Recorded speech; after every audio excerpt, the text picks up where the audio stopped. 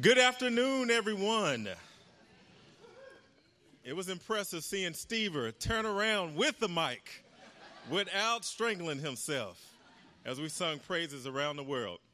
Well, it's great to see everybody this afternoon. Thanks for coming back for those that were here last week to hear part one about making decisions within the will of God. But before I jump in, I did want to remind us of a couple different Christmas activities that we do have coming up as a church.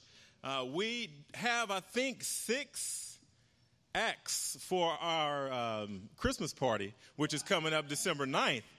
For those that don't know, we'll be back here Saturday, December 9th, having a Christmas party. We'll have a great time of fellowship. I mean, just a great time laughing with one another, crying with one another, depending on what the acts are like. But it will be a great time as we fellowship. We do have room for a few more acts. So Chad Wolf, if you've been working on juggling, brother, we got a room for you. So please talk to my wife or talk to me as far as within that. It's going to be a great time of fellowship. So that's Saturday, December 9th.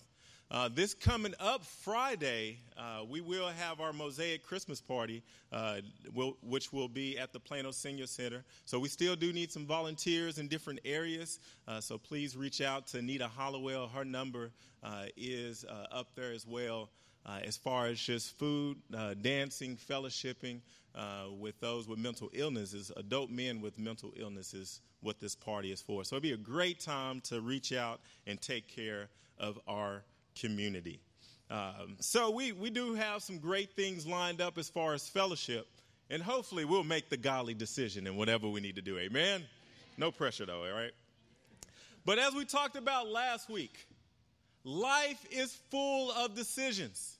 As I mentioned, we make, as adults, 35,000 different decisions a day. And that's conscious decisions, not the subconscious decisions.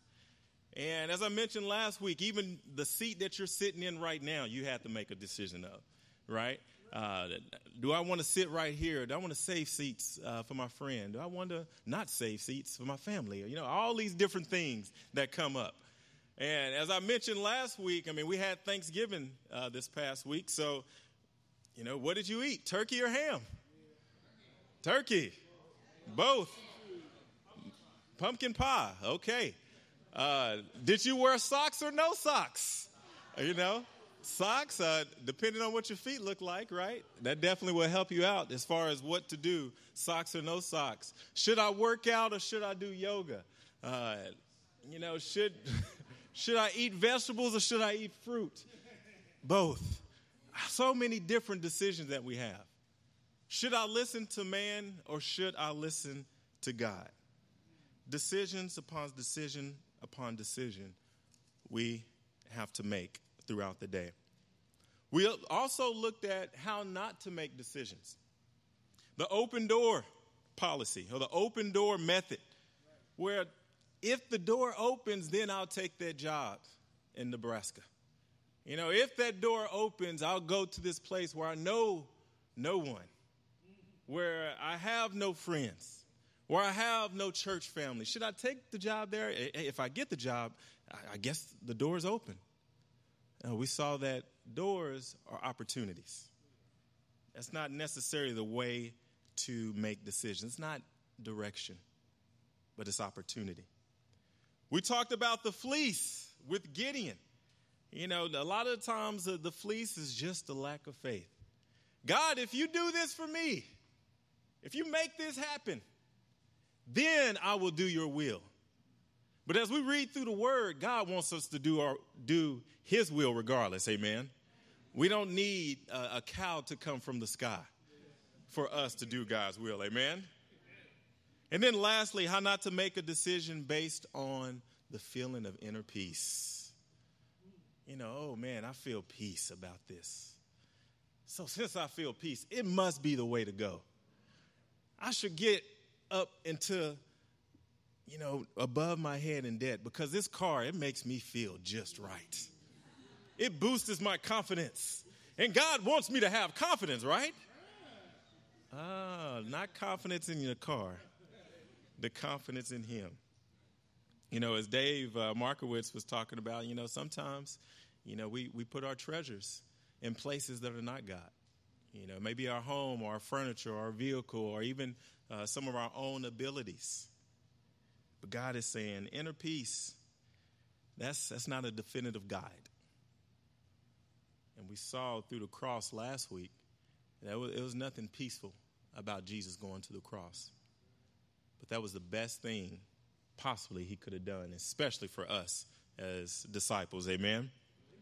So we have these ways of not making decisions. We don't want to use those different ways of making decisions. And then we have the will of God. We have making our decisions, but we want to make those decisions within the will of God. I'm just going to blow through these. But John 4:34, it says, Jesus says, my food is to do the will of him who sent me and to finish his work. Matthew 7:21, Jesus says, not everyone who says to me, Lord, Lord, will enter the kingdom of heaven, but only the one who does the will of my Father who is in heaven. In 1 John 2:17, the world and his desires pass away, but whoever does the will of God lives forever. So we have true value within the will of God. You know, if we want to follow Jesus, follow the perfect man, we follow the will of God, as we saw there in John 4:34. Because what did Jesus do? He said, this, my food, my turkey, my ham is going to be the will of God. But then if we want to see God's face one day, if we want to live with him, if we want eternal life, we must understand and follow the will of God. So if you wasn't here last week, that'd catch you up in a nutshell, what we talked about. How not to make decisions, and then how to really prioritize the will of God, or what is the priority of the will of God. So now we're going to jump into how to make decisions, all right? You know, if you held on this whole week and you're like, I'm not going to make a single decision, Clint. I'm not going to make one until this next Sunday, so I'll know what to do. Hopefully that wasn't you. But if you could turn with me to Acts chapter 17. Because in Acts chapter 17, we get to see what does God's will look like in real life when it comes to us making decisions. What's God's will? What's his plan? What's his desires for us? And this passage, it really shed much light, I know for me personally, of what God's will truly is. Because sometimes we can get insecure when it comes to making decisions, right? You're like, okay, is this truly the will of God? Is this truly something that I should do? Is this a door that I should go through? Let's look here in Acts chapter 17, starting verse 24. You guys with me? All right, here in verse 24. It says, the God who made the world and everything in it is the Lord of heaven and earth, and does not live in temples built by hands. And just real quickly, this is after Jesus' death. This is the church is moving and plugging along here, and Paul lands in Athens. He's in the country, and all these guys, he goes and partake in conversation with guys that all they do is talk about what's the latest thing. You know, it's like him going to CNN or ESPN or Fox and saying, okay, I just want to talk with you guys. Let's rap for a little while about what's the latest and greatest, what's the newest idea. But as he was there, he noticed they had an inscription that said, to an unknown God. I don't know if this was because they really didn't know who God was, or were they trying to appease all the different gods? Not really sure. But picking back up here in Acts 17, verse 25, it says, and he, God, is not served by human hands, as if he needed anything, because he himself gives all men life and breath and everything else. From one man he made every nation of men, that they should inhabit the whole earth. And he determined the times set for them and the exact places where they should live. God did this so that men would seek him and perhaps reach out to him. Though he is not far from each one of us. For in him we live and move and have our being. As some of your poets have said, we are his offspring. Verse 29, therefore, since we are God's offspring, we should not think that the divine being is like gold or silver or stone, an image made by man's design and skill. In the past, God overlooked such ignorance. But now he commands all people everywhere to repent. For he has set a day when he will judge the world with justice by the man he has appointed. He has given proof of this to all men by raising him, Jesus Christ, from the dead. Amen? So we have Paul. He's talking with these guys. He's trying to convince them of who this God truly is and who Jesus is. But as he's doing this, we get a glimpse on what is the will of God. What are the things that are unchangeable, right? What are the things I have no effect on?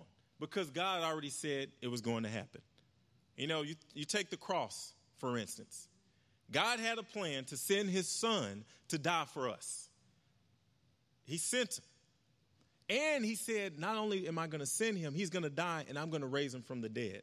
Satan can't stop him. The Roman guards couldn't stop him. The Jews couldn't stop him from making that happen. So you got God's plan, his sovereign plan. Those things we cannot alter. You know, as it said here in verse 25, he said he created all things. He created us.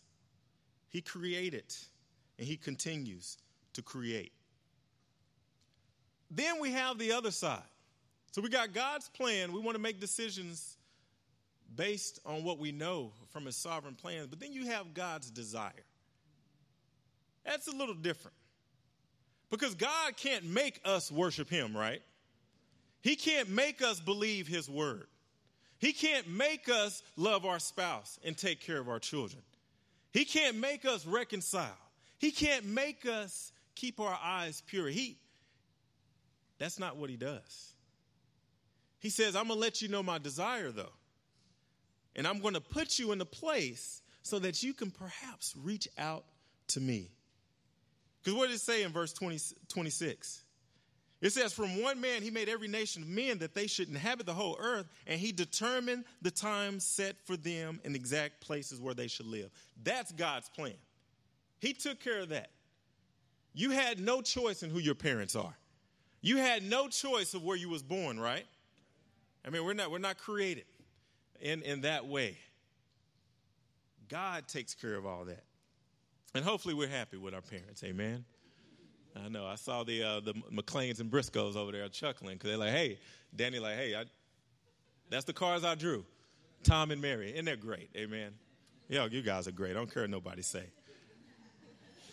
But in verse 27, so we have God's plan. He puts us in different places. But then in verse 27, he says he did this with the desire of us reaching out to him. Reaching out and having a relationship with him. He can't make us do that. He's put us in Texas, or some of us from South Carolina, just depending on where you're at, or Illinois. We got a brother visiting from Illinois and South Carolina here. So wherever God's put you, he's put you there. Why are you there? Is it just to make money? For those that are single, is it just to find a spouse? No. He puts us there so that we can reach out to him. So as we think about this decision-making process now, we make decisions. We have God's plan where he puts us in life, but then you have his desire to have a relationship with us. And how does this concept work when it comes to making decisions? And I want to look at three different things right now. Three different things when it comes to making decisions that are real to each and every one of us. Because decisions, they can fall into three, big buckets. You got decisions that we know are the will of God. You got those decisions. And then you got those decisions that we're kind of uncertain. And then we got decisions that we know are against the will of God, right? And here in Hebrews chapter 10, verse 26, it talks about how sometimes we deliberately keep on sinning. Deliberately. We know what God's will is. We know what God's will is when it comes to giving. We know what God's will is when it comes to serving. We know what God's will is when it comes to our lives. But we get to that point where, that's all right. And Hebrews 10:26, it says, there's no sacrifice for your sin when we deliberately keep doing what we know we ought not to be doing. And I came at this earlier this week. Think about, everybody, well, not everybody knows my wife, but my wife is awesome. Most of you guys know her. She's an angel that was sent to help me get to heaven. And amen for that, baby. Sometimes, though, I don't treat her like an angel. It might be hard to believe sometimes, man. Might be tough to believe, but believe me, take my word for that. But we had an instance this week. We was walking out to the car in the garage. She was going in front of me. I was behind her.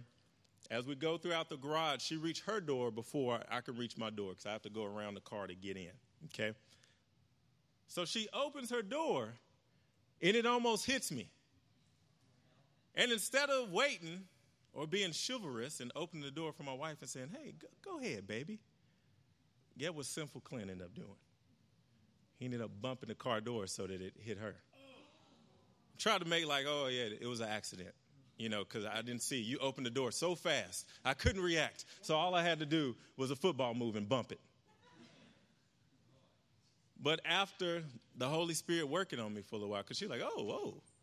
And I guess she might have been thinking that same thing. Oh, well, I guess he did that on accident because I opened the door. But I knew in my heart. I knew in my heart what I did. And have you ever had that where you're like, okay, I know what I'm doing right now. I might be trying to be deceitful or put some sugar on it. But it's still crap when it's all said and done, right? We know. And that's what ended up happening. We was driving to wherever we was going. I forgot where we was going. I was like, hey, babe, I want to apologize because I did this on purpose. And she was like, oh, you did it on purpose. Oh. But she's an angel, so she took it well. She just dusted her wings off and said, thank you, baby. I apologize, or I forgive you for what you did. But sometimes we have many decisions within our days where we come to that crossroad, right? What are we going to do? We know what the will of God is. We know what we ought to do. But then we come to that crossroad and we're like, maybe not today. My first 34,999 decisions I made today, they were godly decisions.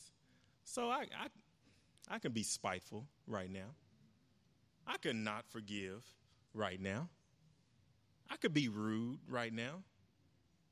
Did God create us for that? No.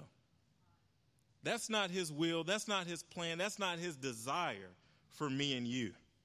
His desires for us is when we know his will, we do it. But first, we got to overcome is when we do know his will, not to work against it. Amen? That's our first bucket of decisions. Our second bucket is decisions we are uncertain that if it's the will of God, right? We have those different things that come in life. And if you could turn with me to Romans chapter 12, verse 2. We talked about this a little bit last week. Actually, Andrew Black had shared during communion about this passage as he was recounting the men's retreat that we have. But we have those different times that we come to a crossroads and we're just not sure. Should I go left or should I go right? Should I stay or should I go? We have those different times. In Romans chapter 12, verse 2, it gives us a clue on, okay, how can we make those decisions when we're just uncertain? He says in verse 2, Do not conform any longer to the pattern of this world, but be transformed by the renewing of your mind. Why? So that you will be able to test and approve what God's will is. His good, pleasing, and perfect will. So when we come to a crossroads, go left and go right, what do? He says, don't conform to the patterns of this world, right? So don't do what everybody else is doing, number one. Don't fall into that trap. If everyone else is buying a house that they can't afford and driving cars they can't pay for, that don't mean you need to do it. If everyone is saying that they're Christians and they're like, oh yeah, I know what the word disciple is, but I'm not living it out, that don't mean we need to fall into that line of cloth either. He's saying not to conform any longer to the pattern of this world, but what? Be transformed by the renewing of your mind. And who renews our mind? It's Christ. That's the awesome thing about baptism. That's the awesome thing about faith and repentance, is that we can have our minds renewed. If you're sitting in your seat right now, you're like, Clint, there's no way. It's no way that I'm going to be able to make godly decisions the majority of the time. You don't know me. You don't know where I come from. You don't know my background. I'm saying you can be renewed too, amen? We all can be renewed through Christ. We all can be transformed. We all can be changed a higher level with transformity, amen, and transformation. Because then, with the renewed mind, we can attest and approve what God's will is. We can know for certain what college we need to go to, what party we need to go to or not to go to, which friends to be called best friends.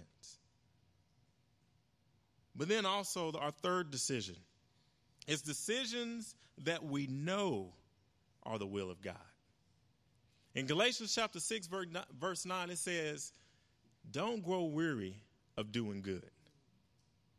Don't grow weary, because you know what good is. We know what good is. But don't grow weary of it. Don't think, hey, I've met my quota for good things for today. Now I can slouch back and do what Clint wants to do. This scripture is so important because if you're here right now, you know what good things are, right? You're here at a worship service where we're worshiping God. You know what right is. You know what wrong is. You know that. But what do you know about Satan? In Luke chapter 22, verse 31, this scripture, it scares me to death about Satan.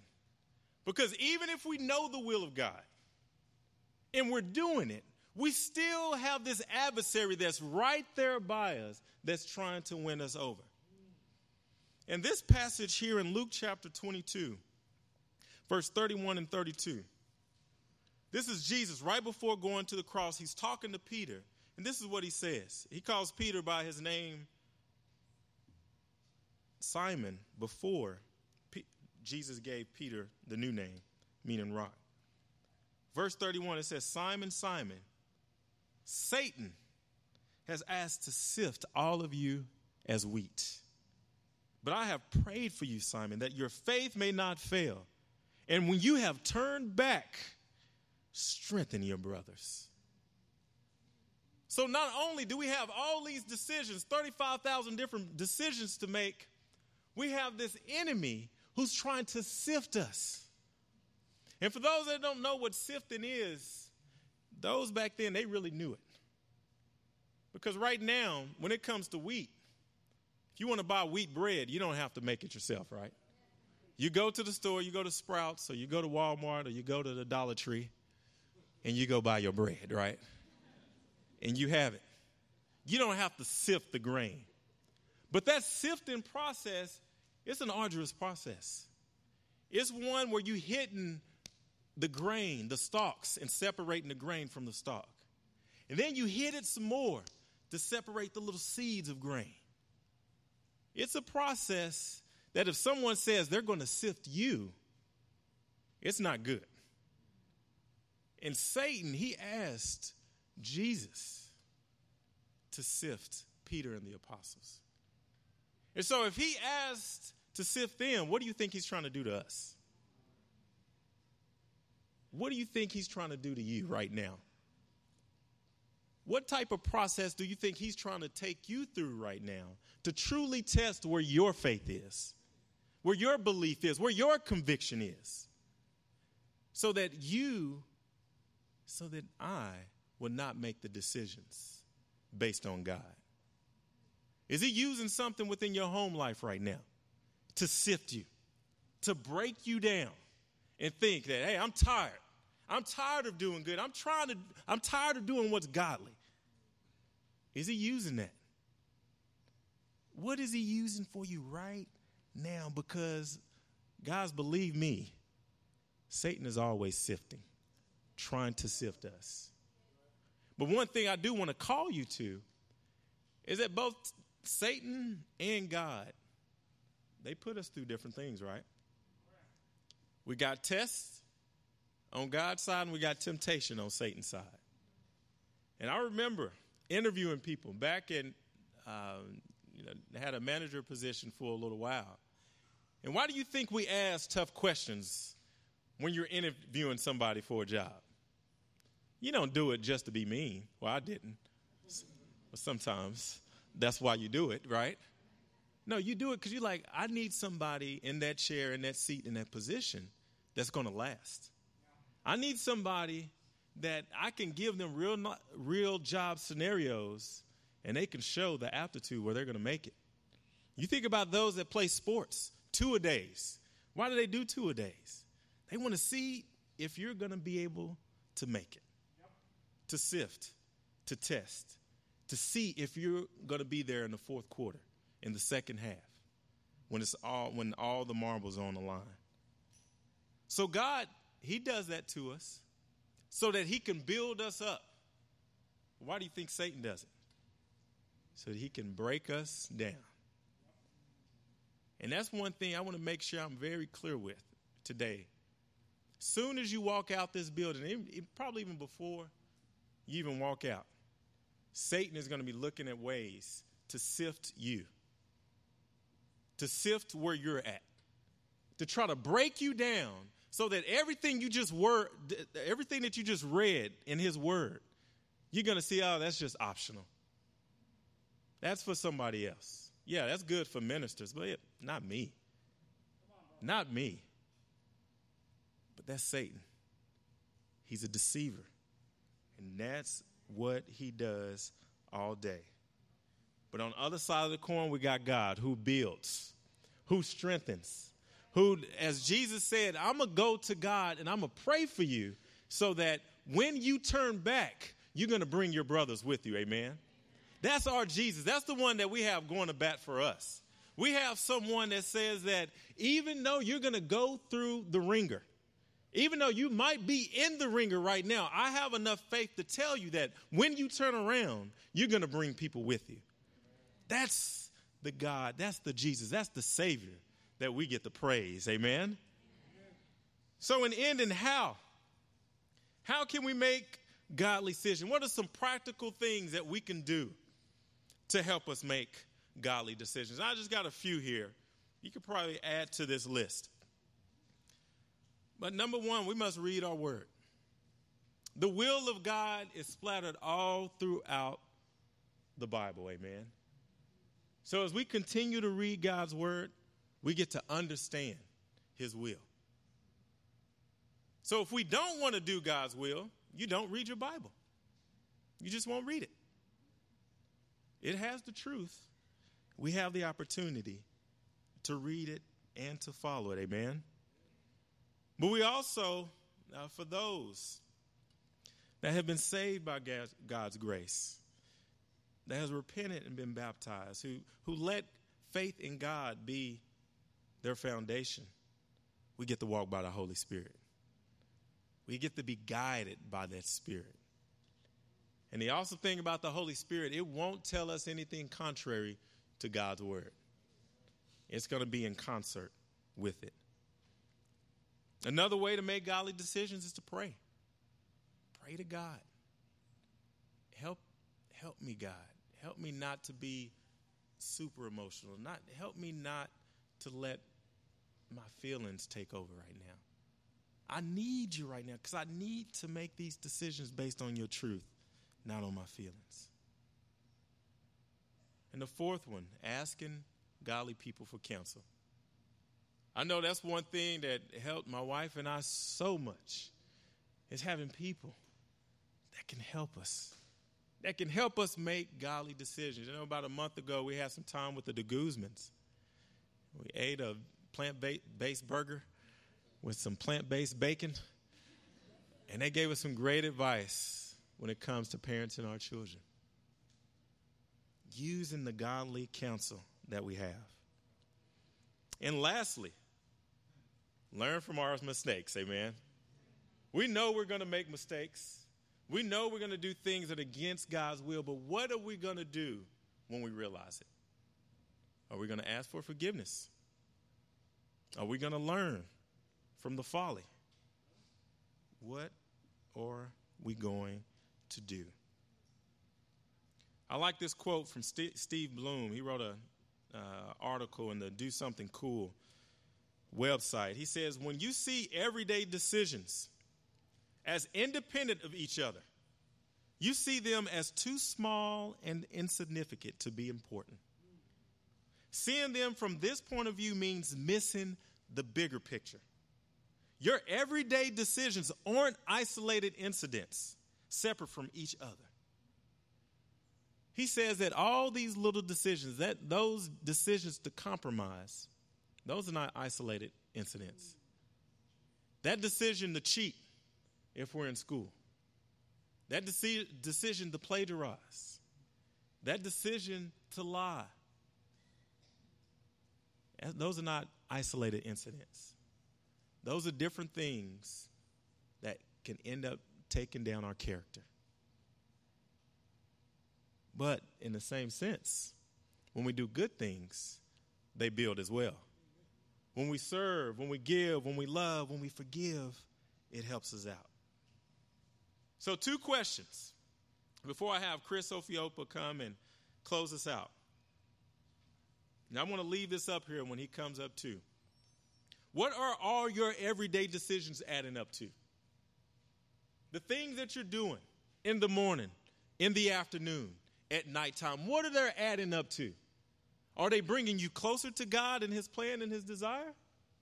Or are they taking you away? And the last question, can others see that God is in the middle of your decision making? The people at your job, at your school, especially at your home, can they see that God is right in the middle of everything that you do? Because if we let our everyday decisions build towards God, if we let God get the glory for every decision that we make, that will help others put their faith in God too, amen? And I pray that as we close out right now, that we can understand that decisions, although they're many within a day, week, and a lifetime, they can be made in a godly way if we stay in our word, if we understand God's will, understand his plan, and understand that his desire is to have a relationship with each and every one of us. Amen. And to God be the glory. Thank you.